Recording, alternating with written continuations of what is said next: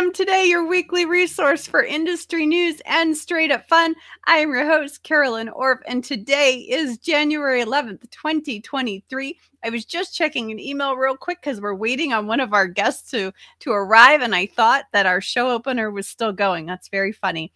Anyways, how is everyone this week? I hope you're doing great. Here in Colorado, we are having yet another snow day, so school was canceled, and whereby I don't always love the snow because it impacts driving and activities and all that fun stuff.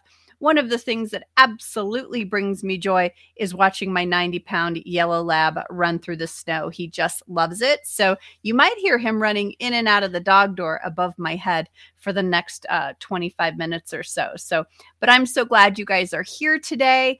I hope that you enjoyed Martin Luther King and spent some time reflecting on service and being a help to those around you. And what I was surprised to find out is that Denver actually hosts one of the largest celebrations. It almost rivals Washington, D.C. And actually, there were a couple reports that said it's larger than Washington, D.C. So that's really exciting and pretty cool, I think. So, well, today we're learning about another celebration. We're learning about the Lunar New Year, and we're going to start the celebration by speaking to one of our favorite guests from KHM. Please welcome Annie Yu from the marketing team. Hi, Annie. Hey, Carolyn. Thanks for having me back. How are you today? Wonderful. How are you? Good. I want to give just a minute to our friends listening to us live to say hello and see who's there today. And I'm actually wondering, my computer looks like it's thinking and charging. It's all sorts of things are going on today. It's the snow. That's what I'm going to call it. But let's start talking a little bit about Lunar New Year. This is a term that I wasn't super familiar with because I've always thought of it as the Chinese New Year. But share with us how and why that changed. Yeah, that's interesting because even for myself, who's of Chinese heritage, growing up, obviously, we've always referred to it as Chinese New Year. But like you said, in the past, I would say like 10 years or so, you hear Lunar New Year more often now. And it's changed because to Lunar New Year because it's based on the lunar calendar and the moon phases. So to be more inclusive of all the Southeast Asian countries, not just China, but also, South Korea, Japan, Vietnam, Thailand, all those countries in heritage that also celebrate the Lunar New Year based on that calendar. So just in the past few years, you'll hear more Lunar New Year than Chinese New Year to be more inclusive. And interestingly enough, here in Cleveland alone, our Chinatown is not really called Chinatown anymore. It officially has been renamed Asiatown to more properly reflect all the convergence of all these different various Asian heritages. And I think that's really cool. I could see that happening in the coming years with a couple other Chinatowns in the US, even maybe around the world.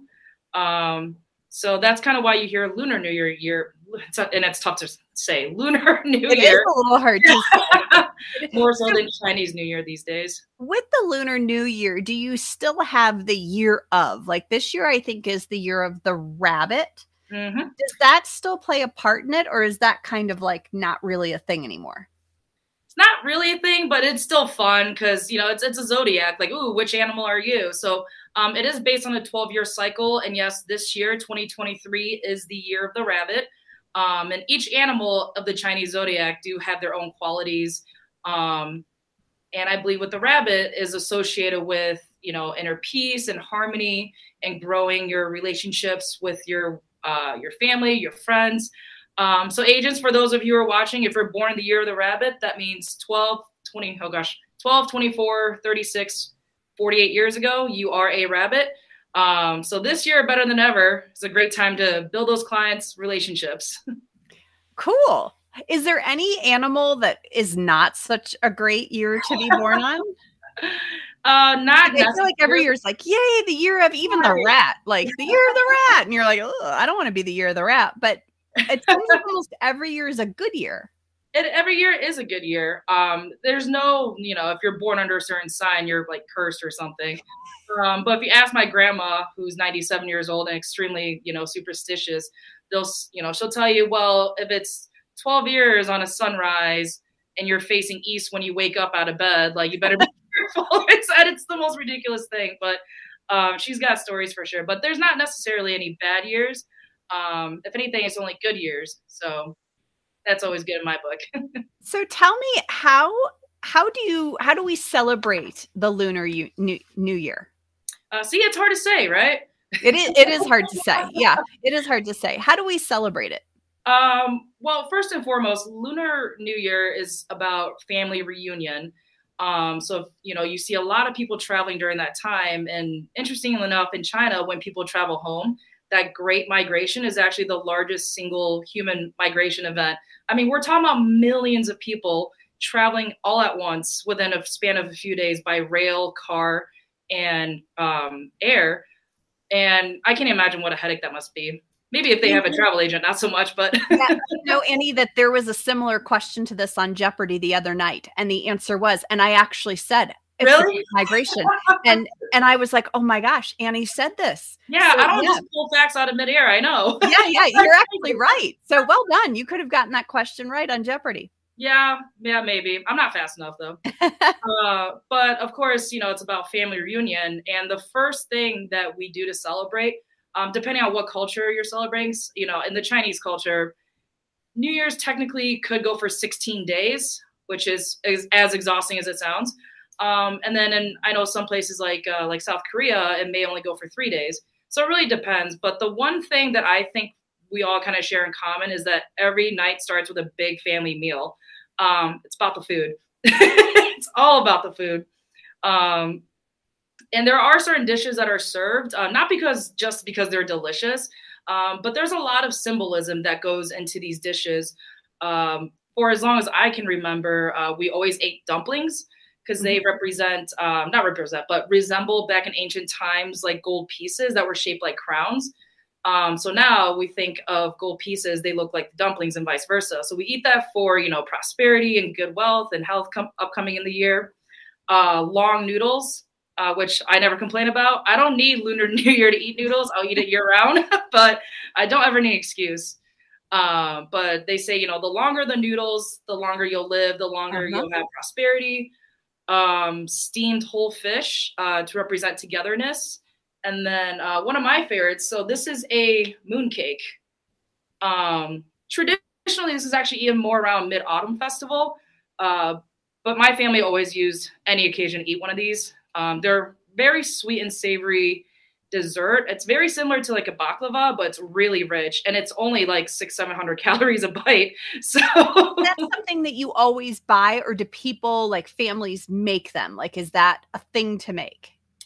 Yes and no. You can buy these, and it's interesting because if you go to an Asian grocery store, you'll find ones that are sold in single packages like this, all the way up to these really ornate cases with like a gold lock on them that you open. That and the lining is like red velvet, and like it really depends. Wow. I did not spring for the red velvet case, but some families you can make it together, but most of the time these are store-bought, but they're just as delicious. Okay. I just can't eat too many of these because I will get sick. Yeah, I can imagine. Now, yeah. Annie, is this a good time of year to travel to Asian countries to say, I want to be there for Lunar New Year? Or is it one of those things where you're like, oh, no, stay home, go a couple weeks later? Is it just kind of, would it be mass chaos for someone to want to be in that part of the world during this time period? Or is it one of those things where you're like, yeah, you got to go because it's like celebrating New Year's in Times Square? Right. That's a great question. And then this is also a great selling point because it is such a widely celebrated, tradition that even if you're near Chinatown in the US, you don't have to go to the other side of the world to celebrate. This time of year, like I said, if you're near Chinatown, you'll never be bored. You're certainly never going to be hungry. But if you do have clients that have the time or the budget or the capability to travel to the other side of the world, it's a great selling point to let them know, like, hey, this isn't like the Gregorian calendar where New Year's is just one day. You have a window of as long as 16 days to travel and experience the authentic, lantern festival that most of these traditions end in. And people often think of that imagery of Lunar New Year, where, you have the red envelopes and the lion and dragon dances and the firecrackers, which is another thing. If you have a client with sensory issues, make sure they know about that because it is loud. It is not a quiet celebration. It is loud. Would does it vary depending on which Asian country you're in, or do the celebrations pretty much mimic the same thing, or is it cultural? Do things kind of change and you're doing different things or celebrating different ways? Yeah, I mean, it does vary from country to country, but there does seem to be an overlapping theme, which is, again, family reunion, kind of, paying respect to our ancestors that came before us. A big thing that I think a lot of Asian households do in preparation for New Year's is they do like a deep clean, kind of what we think of as spring cleaning. Yeah. And it's symbolic of kind of clearing out all the bad things that may have happened to you the previous year, and making way for, or making room for good luck to come into your life. So it's very symbolic of that. Right. And a lot of it, locally, I know there's certain dishes that are special to other different cultures, depending on where you're at. But yeah, you can always count on a big meal being served at some point. And then Lunar New Year will start officially on the 22nd. Is that correct? Yep. It starts on the 22nd and I believe concludes on the 5th. Okay. Depending on which cultural tradition. I'm speaking strictly for Chinese New Year. But like I said, generally it starts, on the 22nd and we'll end around the 5th with the big lantern festival. So we think of, those big strings of beautiful red lanterns. That's when you see the big parades, the acrobatic dancers. Now imagine that for like 2 weeks straight. It's a big deal. I would, that could be a big deal. Now you did mention when we spoke previously that, that there is some exchange of gifts that go on. Is that correct? Or is that just like, oh, that's just what your family does? So it's not so much gifts. It's you gift the younger generation little red envelopes of cash. And it's more so, well, they say it's not about the cash. It's about, supporting the younger generation. But when I was part of the younger generation, it was all about the cash. But now that I'm part of the older generation, I'm like, no, it's about respect. Right. Okay. How so? How is that? Is it just making sure that they've got a nest egg? Is everyone putting this into a savings account, or are they going and buying bubble gum? Whatever you want to do with it. If you ask my 9-year-old niece, she'll buy a bunch of salami. She doesn't care. But no, it doesn't seem to fit with the Lunar New Year theme. Oh man, she'll eat everything though.